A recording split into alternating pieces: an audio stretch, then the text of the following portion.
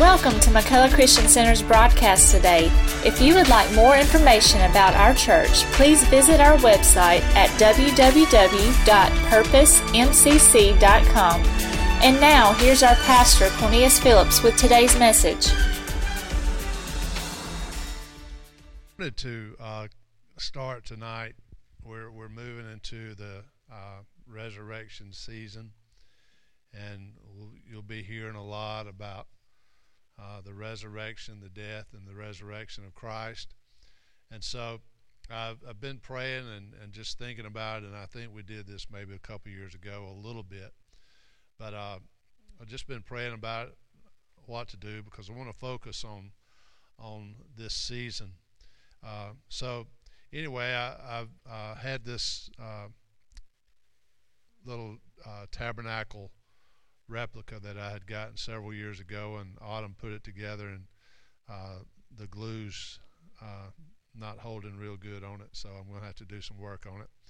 But anyway, what I want to do tonight, and how many of you are familiar with the Old Testament tabernacle? All right. How many of you know that it's a pattern of for today? It's a pattern of Christ. Everything about this Old Testament tabernacle points toward Jesus Christ. All right. So one of the and this is something that I've always loved and enjoyed, but one of the things that to me helps authenticate the Word of God is things such as this, because you can look at this tabernacle, this replica that I've got here, which is the one that God gave to Moses when the children of Israel came out of Egypt. And every aspect of this points toward Christ. It points toward Jesus coming into the world. And there's just volumes and volumes of things that we can talk about. But we're going to start tonight on in this one place right here. All right, this place right here between these two columns is the gate. All right, and are you familiar with the scripture where the psalmist said, "I will enter into his gates with thanksgiving, and into his courts with praise"? All right, that's what he was talking about when he said that. And that's the gate that comes into the courtyard of the tabernacle. And Exodus chapter 24, and we got a good many scriptures. So, but before you go there, let's go to Hebrews chapter 8. Hebrews chapter 8, and I want to look at starting with verse 1. Hebrews chapter 8, beginning with verse 1. Hebrews chapter 8, beginning with verse 1.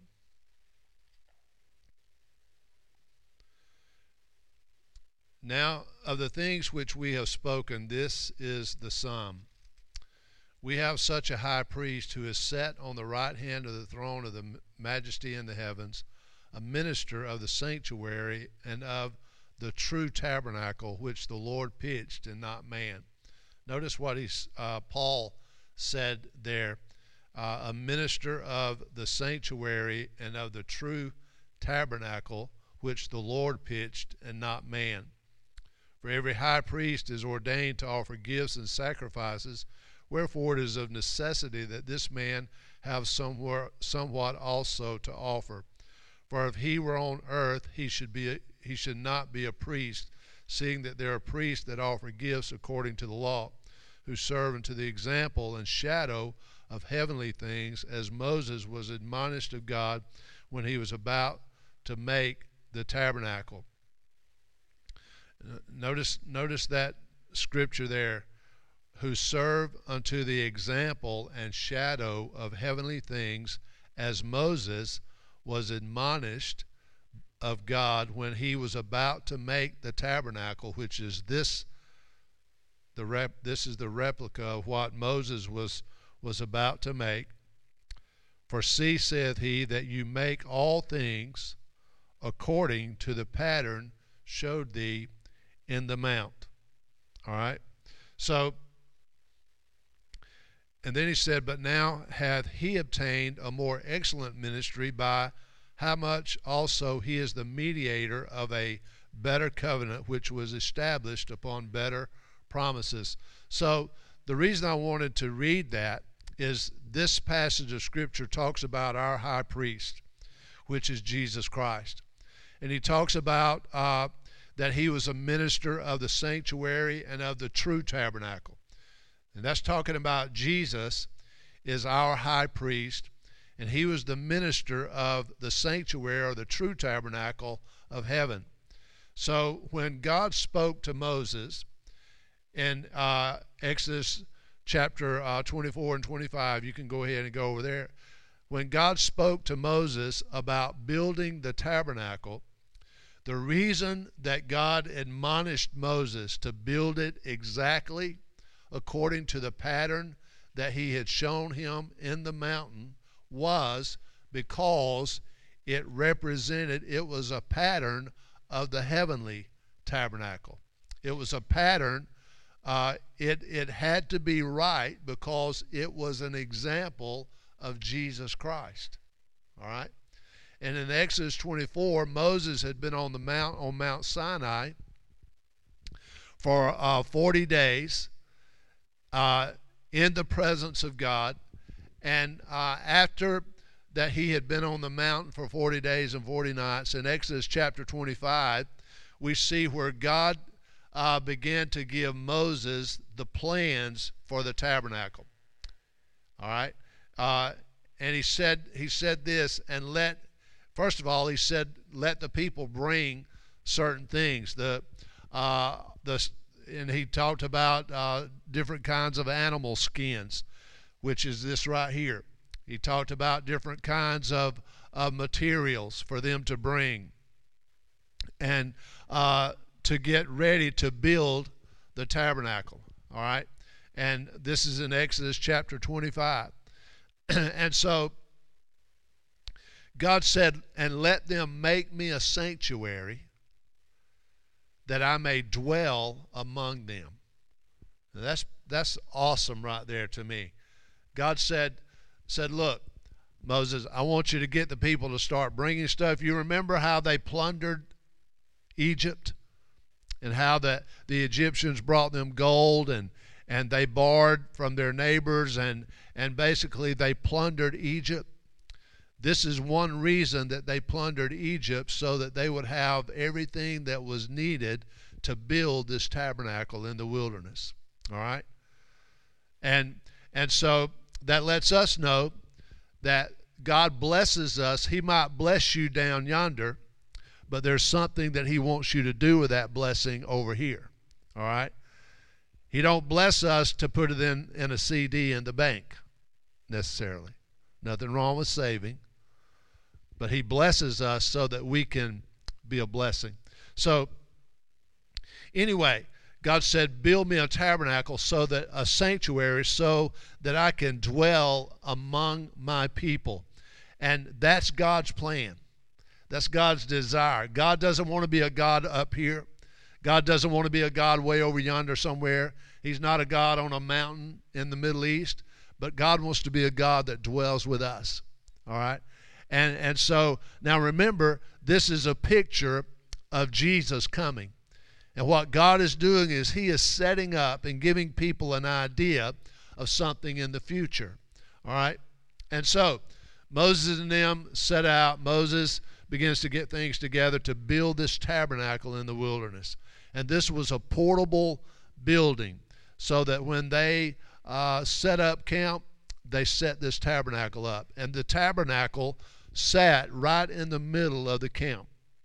And if you really want to look, you can go into Numbers, I think it is, or it might be Exodus that you can look, and how God told them to set camp up, was set up with this tabernacle in the middle, and it was set up in the shape of a cross. How each tribe of Israel had a certain place that they were to camp. And when it was all said and done, it was in the shape of a cross. Listen, everything that God does, God didn't wake up one morning and say, hey, I think we need to do this. God's got a plan. And if you read the Word of God, you can see the plan of God as it's been fulfilled over the thousands of years that God's been working and moving. And so here they are, ready to build this tabernacle. Now, if you notice around this white fence, white cloth fence goes all the way around it. That is a picture. White symbolizes holiness, purity of thought, purity of heart. All right? Remember, we've been talking about worship, and worship is simply a pure heart seeking after God, not because of what he can give us, but because of who he is. So when you see this white fence around the tabernacle, that is the fence that separates the courtyard from the outside. All right? So it lets us know that the tabernacle is a place that is separated from the outside. That's on the outside cannot get in unless it comes through the gate. All right? And so the gate that I just pointed out just a few minutes ago was the entrance to the tabernacle in the wilderness, and the holy place that God said, I want you to fix so I can dwell among my people. In Exodus chapter 27 and verse 16, God gave Moses the plan for the gate. And he said, and for the gate of the court shall be a hanging of 20 cubits of blue and purple and scarlet and fine twined linen, wrought with needlework, and their pillars shall be 4 and their sockets 4. Now, this gate was beautiful. I mean, it had bright, vibrant colors, and according to Scripture, the gate was about 30 feet in width, and when we see that the gate was connected to the white linen that circled the tabernacle, and we talked about how that it was a symbol or a picture of holiness, and nobody could enter the court except through the gate. You came in through the gate and you went out through the gate. That's extremely important to remember. And here's another thing. The gate, if I was standing inside the court of the tabernacle and looking out, the gate would face toward the east. If I was coming into the court of the tabernacle, I would be facing west. All right? The tabernacle always faced east, which was the place symbolizing the rising of, which was a picture of the rising of the sun. Now, here's what I want you to get. When a worshiper came into the gate, coming into the tabernacle, that was a picture that he was going toward God. All right? So when you came in, you were headed west. You were going toward God. You were moving toward the tabernacle or the holy place of God. When you were going out, you were going away from God. All right? Now, in the book of Genesis chapter 3, so remember, if you were going east, you were headed away from God. If you were going west, you were coming into the tabernacle, into the presence of God. And then Genesis chapter 3 and verse 24, you remember when Adam and Eve sinned in the garden and God drove them out? Verse 24, he said that he drove out the man, and at the east of the Garden of Eden, he placed the cherubim and a flaming sword that turned every way to guard the way to the tree of life. Notice that. Sin came into the world. Man sinned. When man sinned, God had to kick them out of the garden. He had to move them out of the garden. When he moved them out of the garden, on the east end of the garden is where he placed the the cherubims that would guard the way to the tree of life. All right? See, God does things in patterns. He does things in patterns. So in the Garden of Eden, on the east end, there was an angel there that guarded the way of coming into the tree of life. All right? What God did with the tabernacle is he opened up a way to get back to the tree of life. But you had to enter in on the east side. All right? You see, am I explaining that right? So you see it? Now, if this is a picture or a pattern of Christ, Jesus is our tree of life. He is our life. And so it's through him that we enter in and find life. Also in Genesis chapter 4 and verse 16, the Bible talks about when Cain slew his brother Abel. And God placed a curse on him.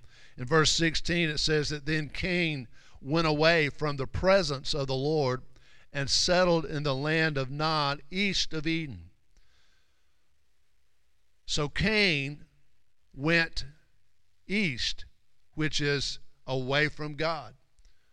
When Cain was unrepentant, he was unrepentant of his sin, and nowhere in that passage of Scripture can we find where Cain ever repented of the murder of his brother, which I believe is one reason that God put a mark on him and sent him away. But Cain went away from the presence of God. He went toward the east. All right? He went away from the presence of God. One more I'll give you. In Genesis chapter 13 and verse 11, how many of you remember the story of Lot? And how Lot and Abraham had to separate. And Abraham looked at Lot and said, look around. You choose which way you go, and you go that way, and I'll go the other way. The Bible says in chapter 13 of verse 11 that Lot chose for himself all the Jordan Valley, and Lot journeyed east. Thus they separated from each other. So there again, Lot journeyed east. He went away from the presence of God. Where did he wind up? He wound up camping in Sodom and Gomorrah, away from the presence of God. So, understanding that the Holy of Holies, the dwelling place of God, was on the west end of the courtyard. In other words, this would be the west end of the courtyard. And that's how this tabernacle was set up. Every time it was moved, it was set up exactly according to the plan of God. Why? Because God was painting a picture. God was giving us an idea of what was coming. That's the amazing thing about God. And going back to the gate, the colors in the gate.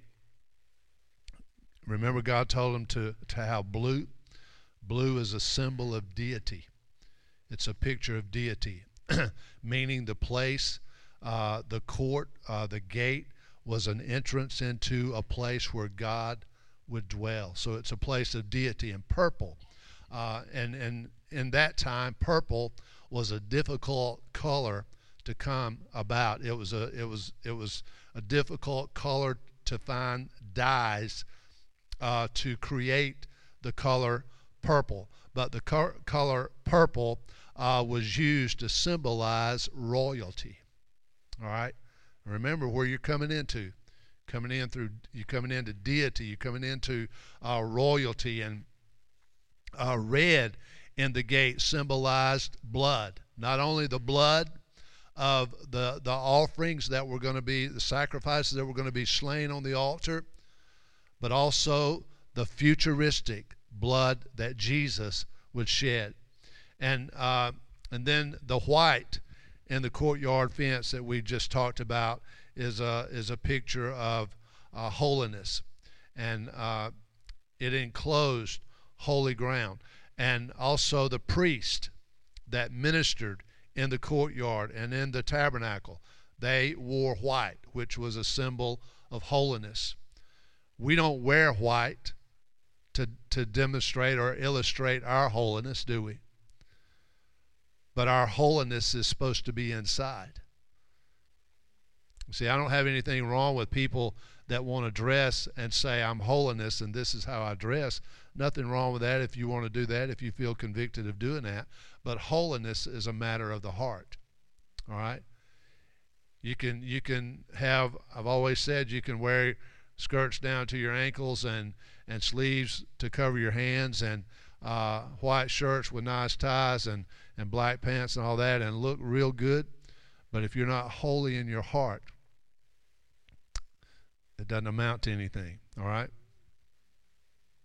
So every part of the tabernacle pointed toward Jesus Christ. The gate was the only way in, just as Christ is our only way to heaven. John chapter 14 and verse 6. Jesus said this. He said, I am the way and the truth and the life. No one comes to the Father but through me. You see this picture? You see this gate? Only one way in and only one way out.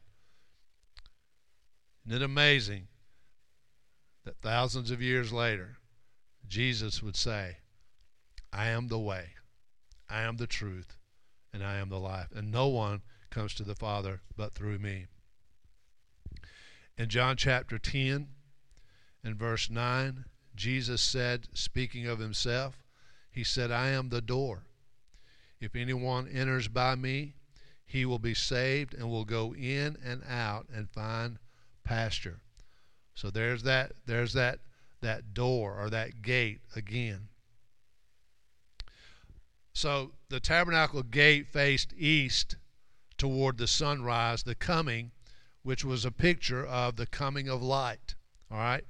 And Jesus in John chapter 8 and verse 12, Jesus said, I am the light of the world. I am the light of the world. The amazing thing is that we said a while ago that when you left out of the gate and out of the courtyard of the tabernacle headed east, that you were going away from God. But then God turned that around, and Jesus said, I am the light of the world, and the sun rises in the east. All right? And so if you were standing in front of the gate facing away from the tabernacle, you would see the sun rise. Jesus said, I am the light of the world. So for those that were headed away from God, that were running away from God, Jesus said, I am the light that's going to rise out of the east. All right? So,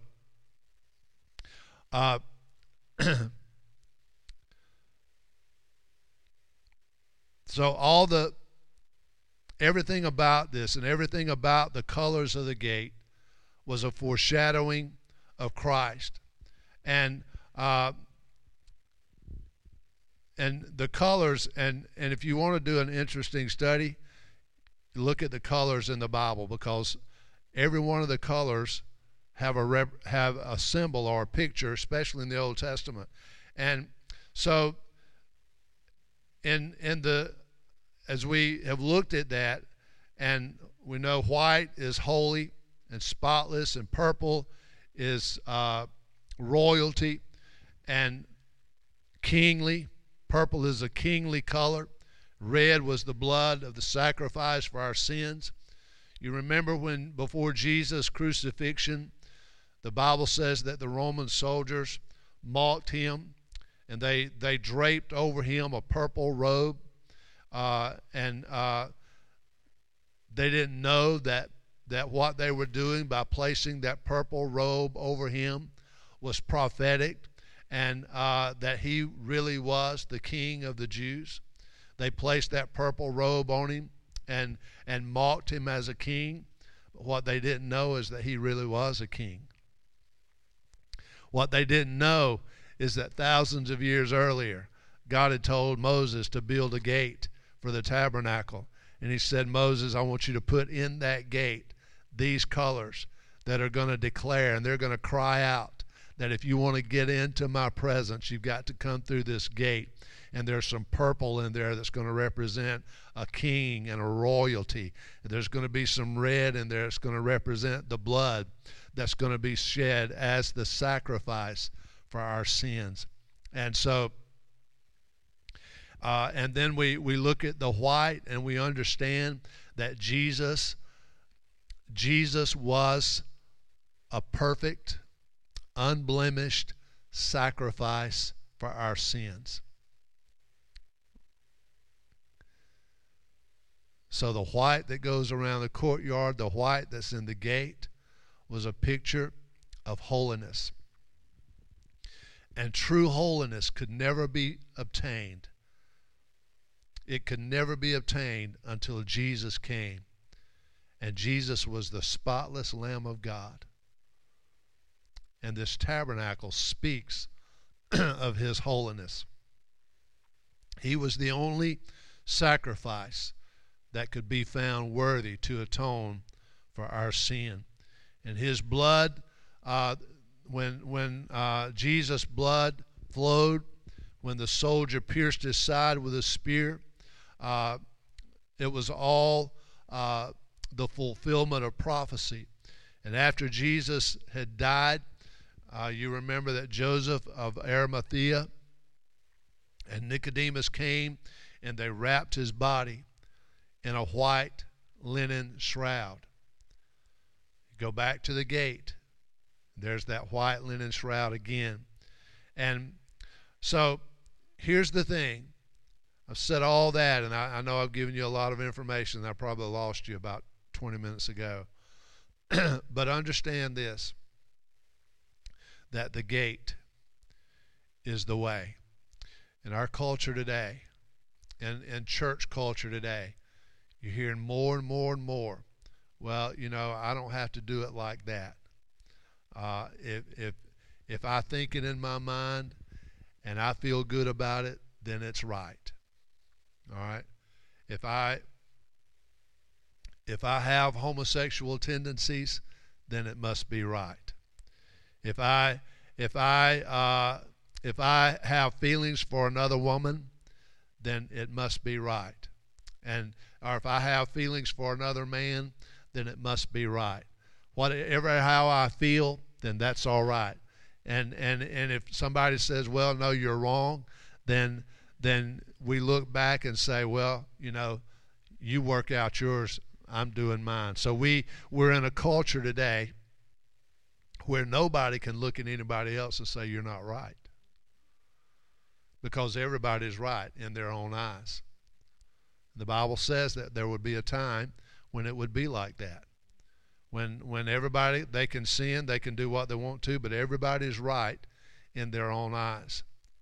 And we hear of more and more churches, organizations that are opening up to things that are blatantly against the Word of God. How do they do that? How do they justify that? Because man has come in and tweaked the Word of God to fit their agenda. Man has come in and changed the Word of God to meet their own needs. It's all about me. It's all about me. I'm going to bring God down, and I'm going to shape God in the manner of which will fit my life. And I've watched people even come through this church and leave this church and go to other churches. And the reason that they came through and left and went to other churches is because this church didn't fit the God shape that they wanted in their lives. I'm not saying that we've got the patent on God, but I am saying this, that if you go to a church and because that church comes out of the Word of God and kind of infringes on some of the things that you like to do, and you say, well, I'm going to go to this church because they don't preach against it over there. It doesn't matter. It's still wrong, all right? But we're living in a culture today where people look at God and they look at church and they say, well, I'm going to find me a church where I can be comfortable. I did that, guys. I did that years ago. I was raised in Pentecost. I was raised in holiness. As a matter of fact, some of Sandy's kinfolks out at Brother Mace McGee and out at Friendly Holiness Church. I was raised. We were talking the other night, and I slept under benches out there at Friendly Holiness Church. I took a minion nap under those benches, and I'd wake up, and them old saints of God would be shouting by, and I'd be watching their feet moving up and down and all that, and Sandy's mom, Miss Ruth, and all of them. And but when I got up and got old enough, I said, I don't want any part of this. I don't want, because I'd seen a lot of negative and I'd seen a lot of abuse by people that we were around, not by my parents, but people that we had been around. And I had been a preacher's kid, and the preacher's kid was always the target. All right, and I deserved a lot of it because I was mean. And I learned all my bad habits in church. But when I grew up, I said, I'm going to find me a church that's going to be more conducive to what I want.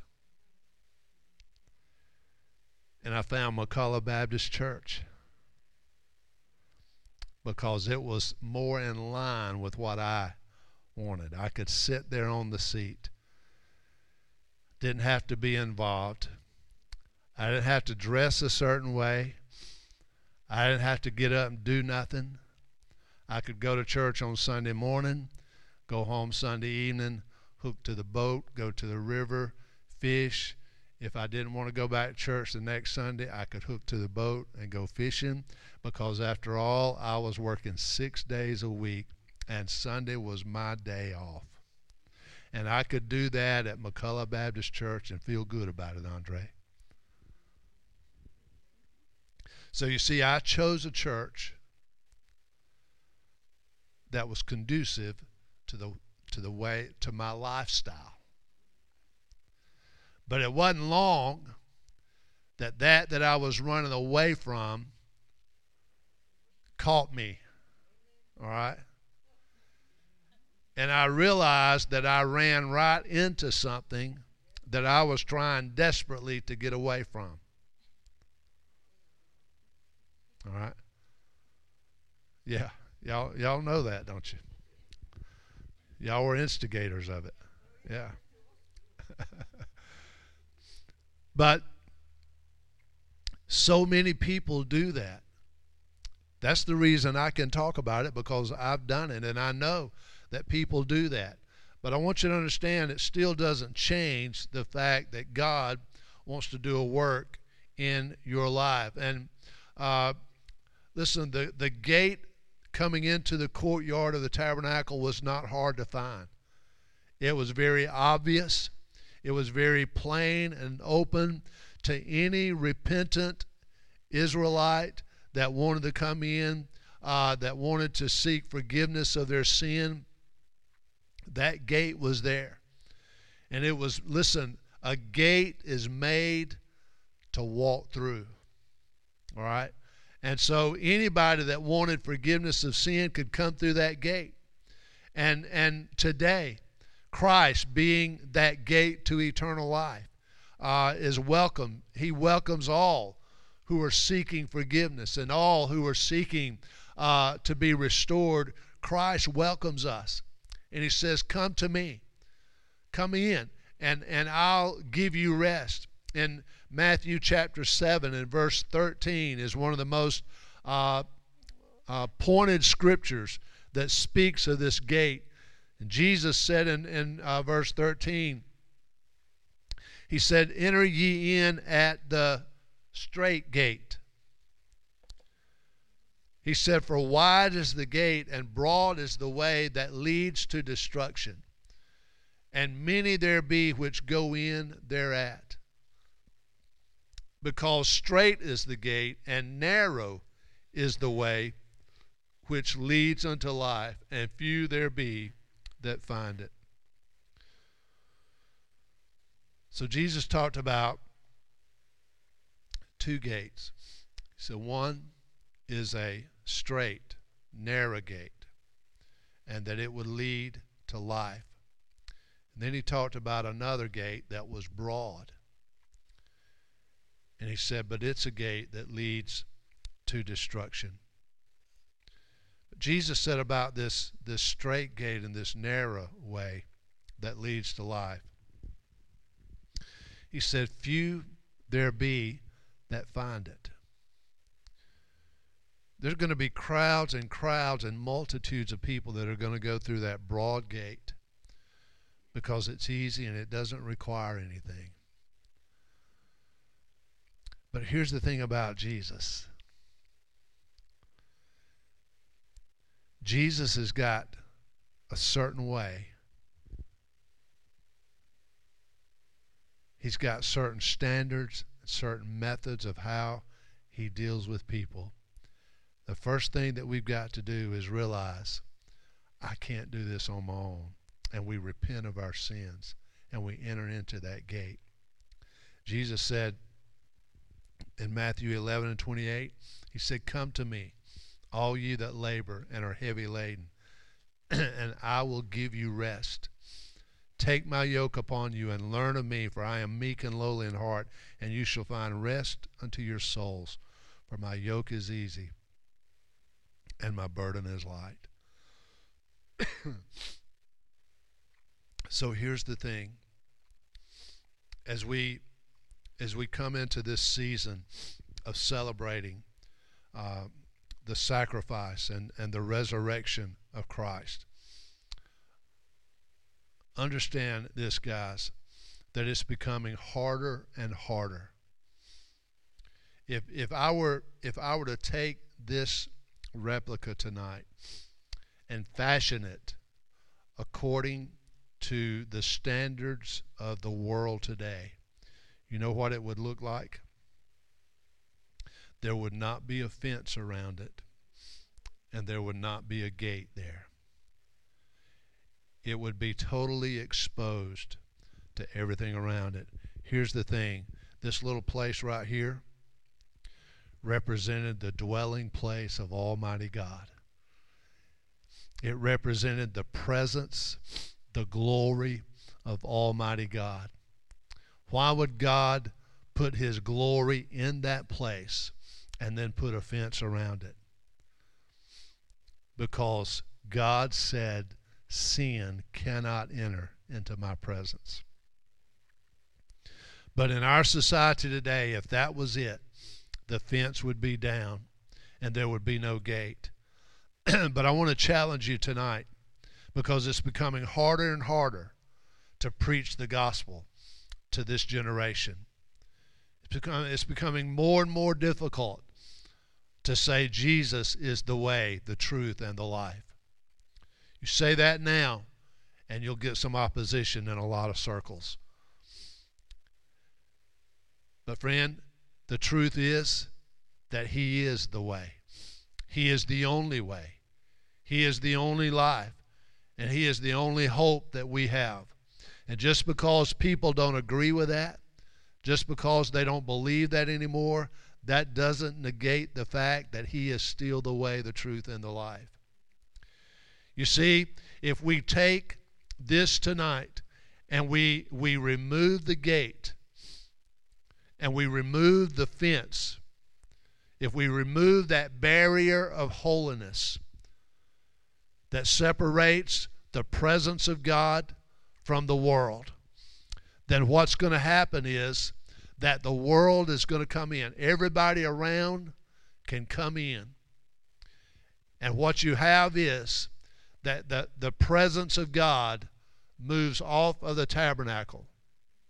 And we're going to talk about that later on, that the presence of God moved off of the tabernacle. One of the saddest scriptures in the Bible is found in the book of Ezekiel, when it talks about the glory of God, the presence of God that moved from the holy place and moved forward in the tabernacle, and then eventually moved out of the tabernacle.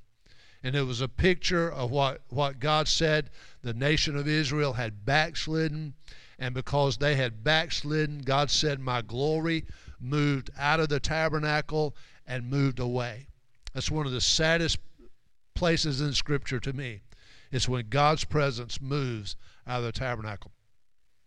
So to bring it down to where you and I are tonight, if Jesus was the gate, if Jesus was the door, and I entered in through him, and I came in to him and I said, Jesus, you are the Lord of my life. I want you to be my king. I want you to be my Savior. I want you to be my Redeemer. I believe that you are Lord. I believe by the blood that the curse is broken from over my life. I believe that through the resurrection that I can enter in to life, all the life that you've given me. I believe that. So if that's the case, then I've got to understand that Jesus requires for me to live a life of holiness. Listen, I can't tell you tonight what holiness might be to you, but I can tell you this, that you are responsible and we're responsible to live that life of holiness. It might be the way that you think, or it might be the way that you act or something like that, but all of us are responsible for living a life of holiness, because Jesus on the inside of me now, get this, basically what it is, if I could take this replica and all that it represents, and I could look at Andre and say, Andre, you made Jesus the Lord of your life. Here's what happens in the New Testament. I'm going to take the replica of this tabernacle and I'm going to scrunch it up and I'm going to give it to you, and you're going to ingest it. And you're going to eat it, and it's going to be inside of you. That's what happened when Jesus came. Everything that was a symbol in the Old Testament has become a reality in us in the New Testament. I have the gate in me now. I have the dwelling place of God in me now. Remember that scripture? I think it's in 1 Corinthians where Paul said we have this treasure in earthen vessels, that the excellency of God, the power of God would be of God and not of us. So you see, all of this now is in us. Isn't that awesome? Yeah, I guess it is, Pastor, It's exciting to you, but,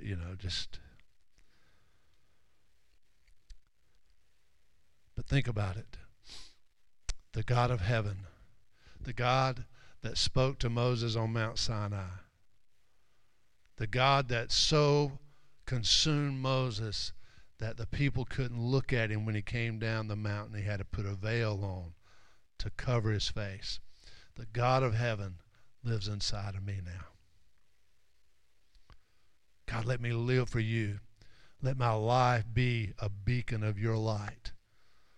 Let my life be an example of your beauty and of your holiness. God, don't let me get to the place to where the light becomes dim because I am opening the door of my life to things from the outside that would quench or grieve your spirit. So I believe that God wants us to guard our vessels. He wants us to guard our minds, guard our hearts. You can't open yourself up to everything that comes along. You can't let everything that comes along get into your life. You can't let every person that comes along attach themselves to you. All right? You got to guard yourself. Sometimes you have to change playgrounds. Sometimes you have to change playmates.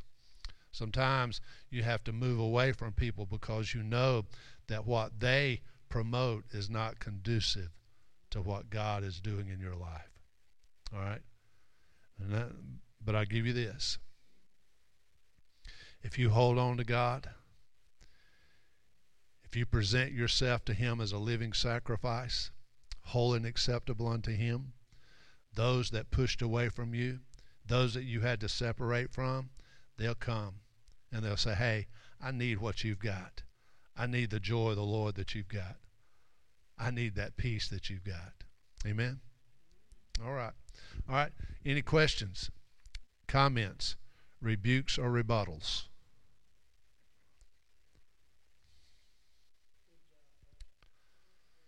Thank you, Jimbo.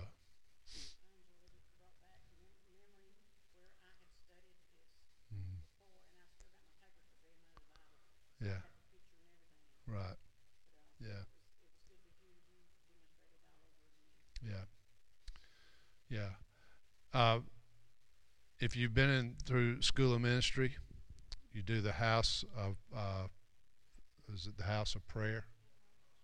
How to build your house of prayer. And I think they use the Lord's Prayer. Isn't that right? I think I taught it years ago, and I used the tabernacle as a model of prayer. It's a beautiful model of prayer. Okay. Yeah. Yeah. Right. Yeah. So you can look at it. The tabernacle is a beautiful model of prayer.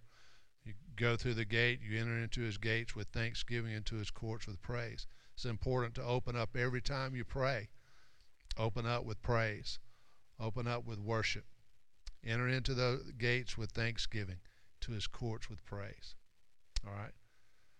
Lord's willing, next Wednesday night we're gonna talk about this little deal right here, which is the brazen altar. All right. So we're going to talk about that next Wednesday night. So if you're not here next Wednesday night, I'll say, well, I guess they got bored last Wednesday night and didn't want to come back and hear about the brazen altar. And so I'll write your name down and send you an email. Nah.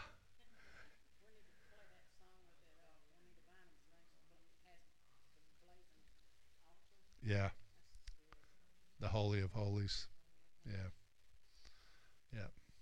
Any more comments? Any questions? Not that I can answer them, but you can ask. All right. Okay. All right. Sounds good. Yeah. All right. Well, guys, I appreciate your time, and I'm as we close tonight, want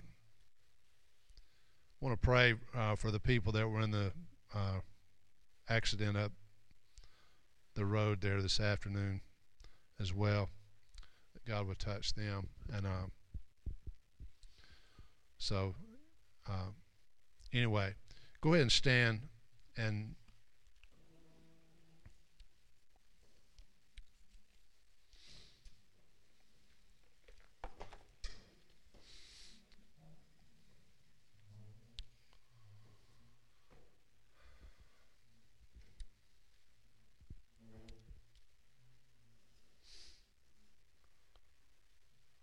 We'll go ahead and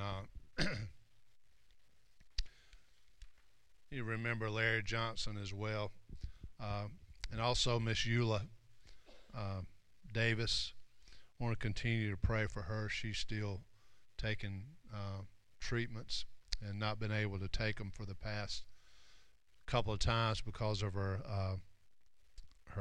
I think it's her white blood cell count's been off or something.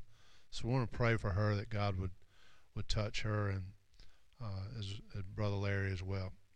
All right, let's join together and pray. Father, Lord, we just come tonight. And Lord, Father, we're so thankful tonight. We're so thankful, Lord Jesus, that you made the way for us to come. God, you said that we could enter into the Holy of Holies, that we could come boldly before your throne, that we could enter into your gates with thanksgiving and into your courts with praise. Lord, we're thankful tonight. Lord, we're thankful, God, that you loved us enough, that you would die for us and that you would make a way. God, you did this, Father, even when we were in our sins. You died. You shed your blood.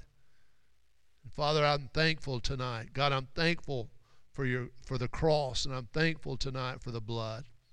And Lord, I'm thankful for the resurrection of life. And Lord, tonight, God, I thank you for being able to be here tonight with these that have come. And Lord, I ask you tonight that you would bless them. And Father, I pray, Holy Spirit, tonight that in this group, that God, that you would begin to move on us, Father. Let your anointing and your power, God, come tonight. Oh, God, I thank you, Father, that even right now, God, I thank you that even right now, God, there's situations and circumstances that some in this circle are facing tonight, God. And Father, I'm believing that right now, God, that you're giving them strategy and you're giving them direction, Holy Spirit, that you're empowering them with the anointing, God, that's going to enable them, God, to walk through these storms and to navigate through these things that they're dealing with tonight. I thank you, God, that it's your anointing that breaks the yoke of bondage. It's your anointing that destroys the yoke, Father. And God, I just speak tonight over those that are in this circle, that you would come, Holy Spirit, work in our lives, bend us, Father, into that you would have us to be. Father, we praise you tonight, God. We pray for those on our prayer list tonight, God, that you would touch them. Bernice, Father, we just lift her up to you, God. We pray, Father, tonight, God, for every mom and dad that's got a child that's lost, and God, that's got a child that's in rebellion, God. We're believing, Father God, tonight in the name of Jesus, God, that Father, you're going to begin to call our children home, Father. You're going to begin to call them to come to you, Father. And God, they're going to begin to come because they're hungry for a Savior and hungry for a Redeemer. And God, I pray over them tonight, God, that the taste of alcohol will no longer be good to them. And God, the high of a drug will no longer satisfy them, God. And Father, the life of party and all that will no longer take them to where they want to go. But Father, they'll understand that there's one greater, and his name is Jesus. And Father, I'm believing, God, tonight. Father, we call them tonight, God, from every direction, God. Father, we call them off the street. We call them out of the bar room. We call them, Father, God, off of the river. We call them tonight, God, and we say, come, because Jesus is here. And Father, we thank you tonight for their salvation in the name of Jesus. And Father, we pray tonight, God, for Sister Belinda and Charlene, God, as they have lost a dad and a mom. Father, we pray for them that you would encourage them tonight. God, that you would strengthen them through this time, Lord. And God, for those that were in the accident on Highway 21 this afternoon, God, that you would bless them and touch them tonight in the name of Jesus. And Father, I praise you, God, tonight. Lord, we worship you tonight, Father. And God, we thank you tonight, God, by faith that we speak, God, multiplication. God, by faith tonight, God, we speak expansion. God, by faith tonight, God, we speak that the borders of our dwelling is going to be lengthened, God. The cords of our tent's going to be lengthened out, Lord, in the name of Jesus. We thank you tonight, God, that the borders of our influence is going to grow. And Father God, I praise you tonight. I just worship you, Lord. I thank you, Father, that you are the way, the truth, and the life. In Jesus' name, amen. Amen.